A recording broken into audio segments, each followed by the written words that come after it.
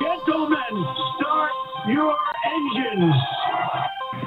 Houston, we've had a problem. Mr. Gorbachev, tear down this wall. The only thing we have to fear is fear itself. I'm not a crook. If you like your health care plan, you'll be able to keep your health care plan. 9, 8, 7, 6, 5, 4, 3, 2, 1, fire. You're listening to Jim Paris Live, your source for the latest news on money, politics, prophecy, and preparedness. And now your host, the editor-in-chief of ChristianMoney.com and the author of more than 30 books, Jim Paris. All right. Hello, everybody. Welcome to the broadcast. Good to have you with us. We are live, of course, on Sunday nights. My website is ChristianMoney.com. And if you want to find out where all of the download options are for the show, which is incredible, we just hit another new record of downloads this past week again. It's all at JimParisRadio.com. And our biggest new source of downloads is actually Amazon. Amazon now has its own audio service for podcasting, which is part of the Audible side of things there. So if you consume a lot of Audible books like I do, you will absolutely love being able to integrate all that. So if you have the Audible app, you can get into the podcast that way as well. Also, speaking of Amazon, if you have one of those devices, you can simply just say, add the skill Jim Paris Radio.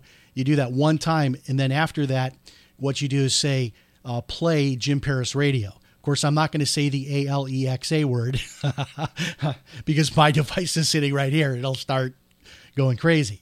Anyway, great show lined up for you tonight. So in the guest segment, we have author Scott James. He's here to discuss the book Trial by Fire.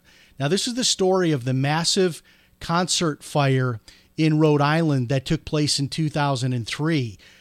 Remember, 100 people were killed. It was just this bizarre scene of this band that I had never heard of. We're going to talk about all this tonight in the guest segment, but they did like an indoor pyrotechnics thing, which was supposed to be really cool, but I guess not safe to do indoors.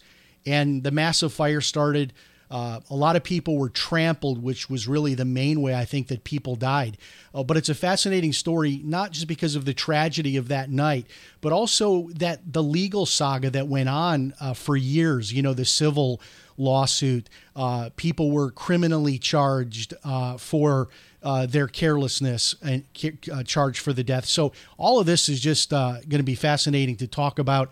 It's been years since I've even thought about this story. Saw the book at Barnes & Noble and paged through it and said to my producer, we have got to book this guy. This is a show that needs to be done. And Scott James will be joining us from San Francisco, his home. He'll be joining us from there live in about 26 minutes. Next week, this is going to be a really exciting one. So the guest next week, I've already told you about this service. It's called roomsteals.com. And I just became a member of Room Steals. They're not a sponsor, so this is not the commercial or anything. I just became a member of roomsteals.com myself because what they do is for a one-time annual fee of $95, they let you buy hotel rooms at their cost. And it's incredible how much money that you can save. I told you I was able to stay inside the Boston Logan Airport, and I saved $100 off what the normal rate would be. So I was able to stay inside the Hilton Hotel inside the Boston Logan Airport for less than like one of the 3 or 4 star hotels that would have been a few miles down the road that I had to get up super early and take a shuttle bus and all that. This is the kind of savings you can get. But what's going to be cool is when Nate is here with us, the guy who developed it, we're going to get into like more than that too. Like he's got some strategies on weekend deals. So if you're somebody that likes to do like the 3-day weekends or the 4-day weekends, there's some really unique strategies where you can get those hotel deals even better than what I'm describing here for weekend deals. So all of that next week in the guest segment. All right. I got to start by getting into this Gabby Petito case. And I live probably, it would take me maybe 3 hours-ish to get to where Gabby Petito, where the home is, where she lived with her fiance Brian Laundrie and the parents of Brian Laundrie. So that's the home where you see on TV all the people outside, protesting, putting up pictures of Gabby, throwing these laundry baskets on the lawn, saying dirty laundry, which I think is hilarious. Anyway, I am thinking about it, and I'm curious to get your feedback. I'm thinking about going over there, maybe for just one day, to just kind of mingle among that crowd that's on the street there and do some kind of like man on the street interviews with some of these people who have been following the case so closely that they're actually camped out in the, on the street in front of the house itself. And there's some big, name people there, like, correspondents for like CNN and Fox News and Court TV, and also the Nancy Grace Show. So that would be like a cool thing for me to possibly do. And I'm thinking about doing it. I'm not going to be Dog the bounty hunter and go knock on the door. But in any case, the reason I want to mention this to you is that I am still of the belief that I think that there is something that these parents know that they're not telling us. And I've said this a couple of times, and people email me, they say, no, duh. I mean, obviously these parents are hiding something. And I get that. And I don't mean to just like be repetitive and redundant, but I'm just saying that, okay, I'm going to say it. I think there's more going on here than just that they probably know where their son is. And I'm going to risk something here by going a little bit further based on some things I've been researching, that maybe there's some things going on with that family in terms of maybe we need to look at crimes of the family. I'm not going to say that there are crimes, but I'm just saying that I'm leaning towards the possibility that there's something more going on with that family other than just this dysfunctional son who, no doubt, obviously he's a top suspect. For my money, I think he looks good for that crime, that he is the guy who committed murder. That's my opinion. It's not proven yet. He's got a right to a trial, all that. I've been looking into these people's finances as a financial guy. I'm able to do with all my years of experience in doing that. There are some very strange things about their finances that are public record. And if you are somebody that kind of knows how to piece things together, which I am that person, I think something's going on with that family. And I'm not going to go any further with it, but maybe sometime this week I'm going to do a special episode of the show to talk about that whole part of it, which I have not seen much about it. But I'm just going to give you like a little tiny preview that I'm seeing things like putting real estate in different trusts and all that. And I know people do that kind of thing like legitimately also, that's like, but it just seems like maybe too sophisticated for these people if we're just to believe that. I guess their occupation is supposed to be like they service blenders. Commercially, I guess. I don't know. I don't know anything about that business. I'm a guy who loves a good smoothie, so I'm sure that blenders in a tropical smoothie or Smoothie King, that they cost a lot of money. Probably there are repair opportunities to make money repairing them. I'm not discounting any of that. I'm just saying that there's like just too much going on with their shell game of money. And I want to kind of break that down. But separately, I want to go to see that street scene there in front of their house. So that's one thing I'm considering doing maybe this week, which is going to be super busy. Probably not. So maybe it'll be next week. But look for that. Okay, now this bizarre statement is getting like a huge reaction online. Let me first start by saying I love the Catholic people, and some of my best friends are Catholics. Spent some time today with a guy, one of my closest friends, wonderful Catholic man. So this is not a slight on Catholics or anything like that. But this Pope just says some weird things. And so here's what the headline is. Pope Francis compares George Floyd to the biblical Good Samaritan, praises BLM rioters for being, quote, social poets. And people are pretty upset about this. I'm trying to figure out even what it means. But in any case, if you want to read that whole story for good or bad, it's over at National File, which is a tremendous site. If you haven't yet, bookmark that one or put it in your feed reader. National File's a great one to follow every day. But there you go. Pope Francis compares George Floyd to biblical Good Samaritan, praises BLM rioters for being, quote unquote, social poets. Whatever in the world that means, but people are upset about it. And isn't it like, when are we going to stop talking about that whole George Floyd case? But let me shift gears. And by the way, we've gone on record here, so let me make it clear. What happened to George Floyd was horrible. And, we said it here right from the beginning, so I'm not minimizing that at all. But just sort of lionizing this man because he died in that tragic way, I don't know that that's really appropriate in light of his significant personal criminal history. Not saying that what happened to him was okay because of that. I'm just saying that to now like make him into like this kind of lionized figure, like, another MLK or something like that, I just think is bizarre, but that's what's happening. But speaking of these kind of cases, you may remember the case of Ahmaud Arbery. Now, this is a case that in the very beginning, I thought right off the bat, these two guys are guilty of killing this young black jogger. So I was like right on board with that. Like, these guys need to go to jail. This is a horrible crime. They're out driving around in their pickup truck, a couple of redneck white guys, and they shoot this poor jogger, this black jogger. And I was like right away, like, these guys need to go to jail. They're guilty, and that was maybe an unfair, conclusion to jump to right away. But here's kind of the weird thing. So over time, like, all these little things started to come out about this case. It happened in Brunswick, Georgia, which is like one of my favorite places in the world. I love to go to St. Simon's Island, which is about 2 hours from where I live. And then as you're going into St. Simon's Island, before you go over the Causeway Bridge and you get to the island, you're in Brunswick, Georgia. And so this is where this happened. It happened in Georgia.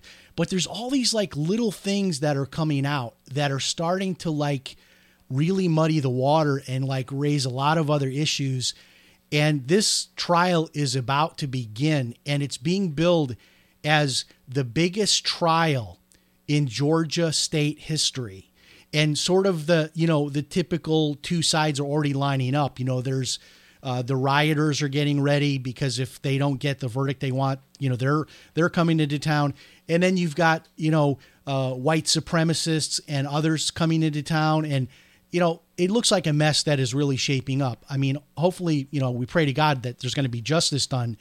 But what's going to happen in this case, and mark my words, it's going to get national major that I did of like going on this story. He's also charged. So I'm not sure exactly how he got roped into it, but if you remember, it was a father and son that initially got charged. And then it was this neighbor who did the videotaping, which, by the way, I never understood this because the videotape really makes these two redneck white guys, it makes them look really guilty. So I never understood like why the neighbor's videotape was considered somehow like a part of like the bad side of this equation, because it seemed like that videotape really made the case against the shooter, the son, and also the older father who was driving the truck. It made the case against them. I felt that video. It's the only video that we have. But there's going to be a lot in here. Was he really jogging?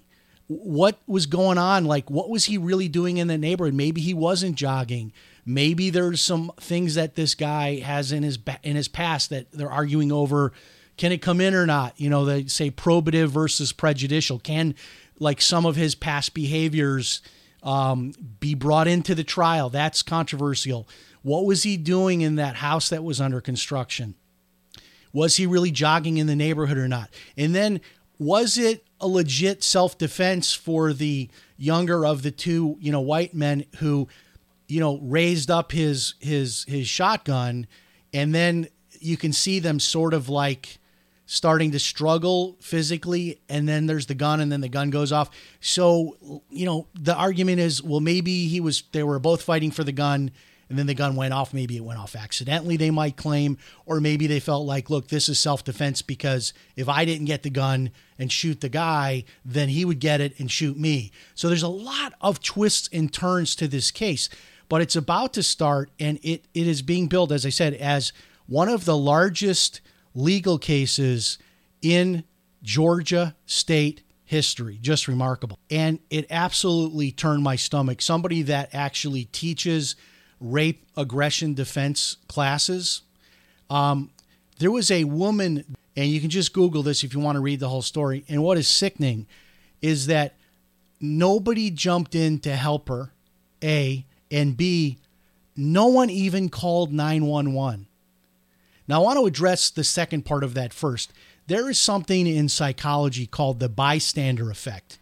And this is, it gets its history is, I believe this was in New York, upstate New York. There was a house that was on fire, and a bunch of the neighbors came out of their homes to see this home burning, and they all assumed that everybody else had already called in to the fire department. And so nobody called in, and the house burned to the ground. From that event is called the bystander effect. That is assuming somebody else is going to do something. So in this case, nobody called 911 to report it while it was happening. Maybe they thought someone else was doing it. I don't know. I'm giving like a pretty large benefit of the doubt on that. But the fact that I don't care like what age I am or station in life. If I'm in a, enclosed train and I'm seeing a woman raped, you got to go through me. I mean, I'm getting in the middle of that. I am not going to just turn the page in my magazine or newspaper or Kindle. And it's remarkable because we're hearing more stories like this where people are being attacked in broad daylight, like in New York City, which used to be a great city under Giuliani, a safe city. We're starting to see more stories where criminals are now just defying, normal standards, I guess, of criminal behavior, which is that you find people in isolated places where there aren't a lot of people around. That's how you target your victims. You as they say, lie in wait, wait in that dark alley, those kinds of things. But these criminals are now operating, in broad daylight, and people are just watching it happen. And I don't know. I can't understand it. I get it that why would you want to get involved and maybe risk your own life? But the reason why is because that's the right thing to do. That's what a good person would do. But at a minimum, at least at a minimum, you would dial 911, right? If you're not going to get involved, you're going to at least dial 911. And people didn't even do that. And this happened on a Pennsylvania train. Just unbelievable. Now, if you're like me, I don't know how to stop these robocalls. It happens to me sometimes as many times as 4 or 5 times a day. The phone rings, and I'm one of those people where I like to answer my phone because I don't like screen my calls. I probably should, but if my phone's ringing, 9 out of 10 times I'm just going to answer it, even if I don't recognize the number or it's kind of a funny area code or whatever. I don't know. I'm worried about missing a call. So I'm one to just answer the phone, but I'm telling you that probably 4 to 5 times every day I get these calls, mostly about that they want to extend my auto warranty, that they're calling from the dealer service center. I don't know why this can't be stopped. I mean, in this day and age we live, 2021, why they can't stop these calls. But it looks like there's, at least in one case, the state of Indiana is trying to do something. So the Indiana Attorney General, his name is Todd Rokita. He is suing an Indiana telecommunications company, for its alleged role in overseeing more than 4.8 million so-called scam calls. And StarTel Communication worked with two companies in California to flood residents in Indiana with automated calls from India, the Philippines, and Singapore. So I get the part of it where if you're one of these like offshore companies, I get it, how it would be hard to enforce the law, but you have to have access to sort of like the mainframe network of the U.S. telephone system to be able to do that. I've always known that, and this explains why, like, you have these, companies in places that you would not be surprised to have these scam robocalls going on. India, Philippines, Singapore. I mean, that makes sense. But the idea that now they've found like the link to the U.S. based company that is providing sort of the gateway into the U.S. Telephone network, that is significant. And I hope more is done on this, because I bought an app that was something like Robocall Killer. It sounded like a great thing. It wasn't a lot of money. It was just a few dollars, but it claimed that it would like identify and stop the robocalls. It doesn't work. I mean, I don't really think it's stopping, and maybe it is. Maybe I'd be getting 10 instead of the 5 that I get in some cases. But when is this going to stop? And why is it always about the auto warranty? Like, what is it about extending the auto warranty that goes through these kind of, robocall systems? I mean, why aren't they calling, I don't know, buy cable TV, or we're calling you to tell you that you need to get a new lawn fertilizer company, or we're calling to tell you that we got pet grooming available, or whatever it is. But it seems like the main thing that is pushed, and it's got to be basically just the law of large numbers, because nobody likes those calls. I really can't imagine anybody hearing one of those robot calls and then saying, you know what, I'm going to press 1 or whatever, stay in the line to talk to the dealer center about, updating or extending my auto warranty. I can't imagine anybody actually doing that. But I guess much like with email, they can just like blast out there all of this, all these calls, millions of calls. And then there's maybe this tiny percentage, which is what happens with spam email. There's like that tiny percentage. Because I get the bizarre emails just like everybody else, somebody contacting me from Nigeria, and they want to, tell me that, my uncle left me money, or I've been selected to receive an inheritance, whatever the pitch is. And you think nobody replies to those things. But, when they send out like 10 million of them, even if you get just like even like 1/10 or even less, 1/10 of 1%, or even less than that, you're still going to get like enough people that you're going to scam some people. And that's how these robocalls work and continue on. All right. As we close out this news segment, I want to take a few minutes now and talk about what's happening with cryptocurrency. And I've got the live quotes here in front of me. So, what we've got here is, let me give you some live quotes. I've got to refresh my screen. So Bitcoin, if you missed it, in the last couple of days actually went over $63,000. So right now, here's your live quote if you're watching or listening on Sunday night. $62,350 last trade on Bitcoin. And then if we switch over to our other favorite, which is Ripple XRP, Ripple XRP trading at $1.10, and then if you're into Dogecoin, looking at about 24 cents on Dogecoin. But the big news here is Bitcoin, and I told you this about last week, that they're saying that we're going into a super cycle for cryptocurrency, and what that means is that it's going to take a lot less time to see the large jumps. And so, normally, we see it, goes up to 50, comes back down to 40, goes up to 45, comes back to 39, then it goes up. So you see it kind of a lot of times trading a lot like a stock. It's not making these like incredible exponential moves like it did early on when it was like just a few $100, and then all of a sudden it's jumping like doubling and tripling like in short windows. That super cycle phenomenon, even though we're at 63,000, experts say we're in that cycle. And I told you that last week, and now here we are.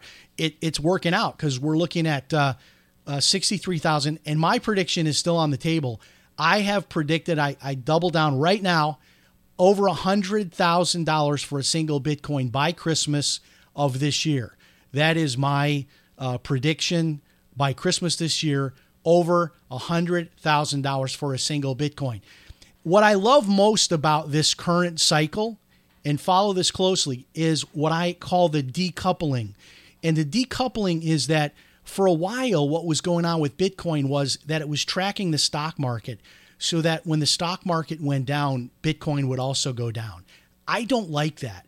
I like it more when Bitcoin acts as sort of a contra investment, so that, because this is where you get these exponential jumps. This is when Bitcoin disconnects its price from the value of the stock market. And basically you could have a day where the market goes down hundreds of points, and yet Bitcoin still jumps 5% up.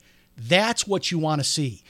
That's where these incredible exponential moves take place, when Bitcoin decouples from the market. But when you see Bitcoin start to move in step with the market, that's when the movements start to get limited. And like I said, it begins to look like a typical stock that's trading. And, we should still be excited about, 10% annual returns. I mean, we're still in that world, right? So, and that's what most of these stocks, 10, 15% a year. But we're spoiled, those of us in cryptocurrency who have like seen double, triple, quadruple, all of these jumps, these giant jumps. We're kind of spoiled by that. And we got out of those cycles from the early days. And it is weird because so many people think that there's no way it can keep moving like that at 63,000 because it's peaking out. And they said it at $1,000. They said it at $5,000. They said it at $10,000. But the truth is, I mean, it is what it is. And there is a very limited supply. If you've read my book, as you see over my right shoulder, the 90-minute Bitcoin Quick Start, there's only going to be a maximum of 21 million Bitcoin ever created. And you've got this massive increase of demand and a limited supply of this. And it's simple economics. It is going to continue this move. And again, I'm saying that we're looking at $100,000 by Christmas. But for new listeners and people new to crypto, my book will show you all the steps to get started. But I want to make sure that I repeat one thing that I always say when I talk about this. You can buy like as little as $5 or $10 of Bitcoin, which is a smart way to get started and learn about cryptocurrency. Even though one coin is $63,000, you don't need $63,000 because each Bitcoin is subdivided by 8 digits past the decimal point. So you could literally put like $1 in Bitcoin if you wanted to. Now you'd only own that pro rata fractional share of a Bitcoin, but you'd still be in. And I mean, you might think that's crazy, but look, put in a few dollars. I always tell people, put in money that you don't need. That's money that you could lose, $20, $30, $40, $50, $100. And if you use this special link that I have set up, it's called bitcoinbonus.us. If you use that special link, you'll get an extra $10 of free Bitcoin when you buy $100 of Bitcoin. And once you get that set up, you'll also be able to do the same thing. You'll be able to share your link with everybody, and any of your friends that get their $100 into Bitcoin and get their free $10, they also give you an extra $10. This is through Coinbase, but you can get that link. Just go. I've got a sort of a vanity domain that I came up with to make it easy for people to remember. Bitcoinbonus.us. Bitcoinbonus.us. Okay, we're going to take a 1-minute break here to refire the open. When we come back, this one you're not going to want to miss.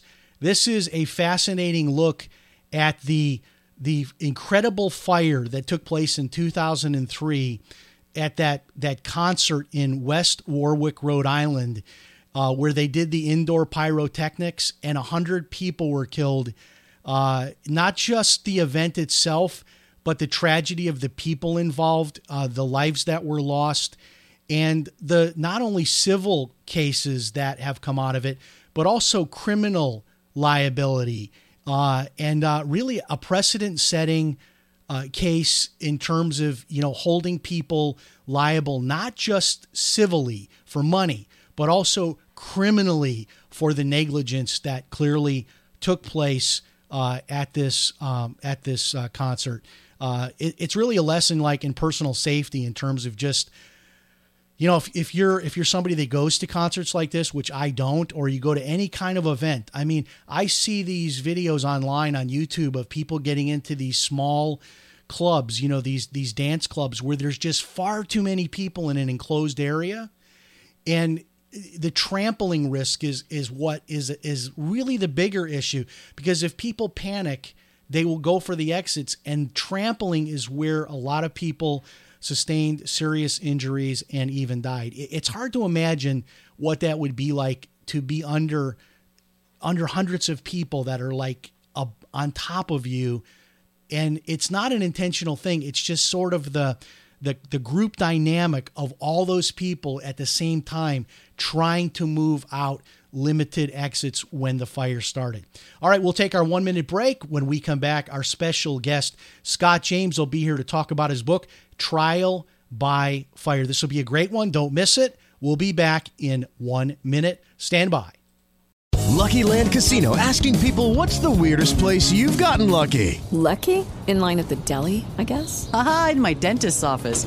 More than once, actually. Do I have to say? Yes, you do. In the car before my kids' PTA meeting. Really? Yes. Excuse me, what's the weirdest place you've gotten lucky? I never win and tell. Well, there you have it. You can get lucky anywhere, playing at LuckyLandSlots.com. Play for free right now. Are you feeling lucky? No purchase necessary. Void where prohibited by law. 18+. Terms and conditions apply. See website for details.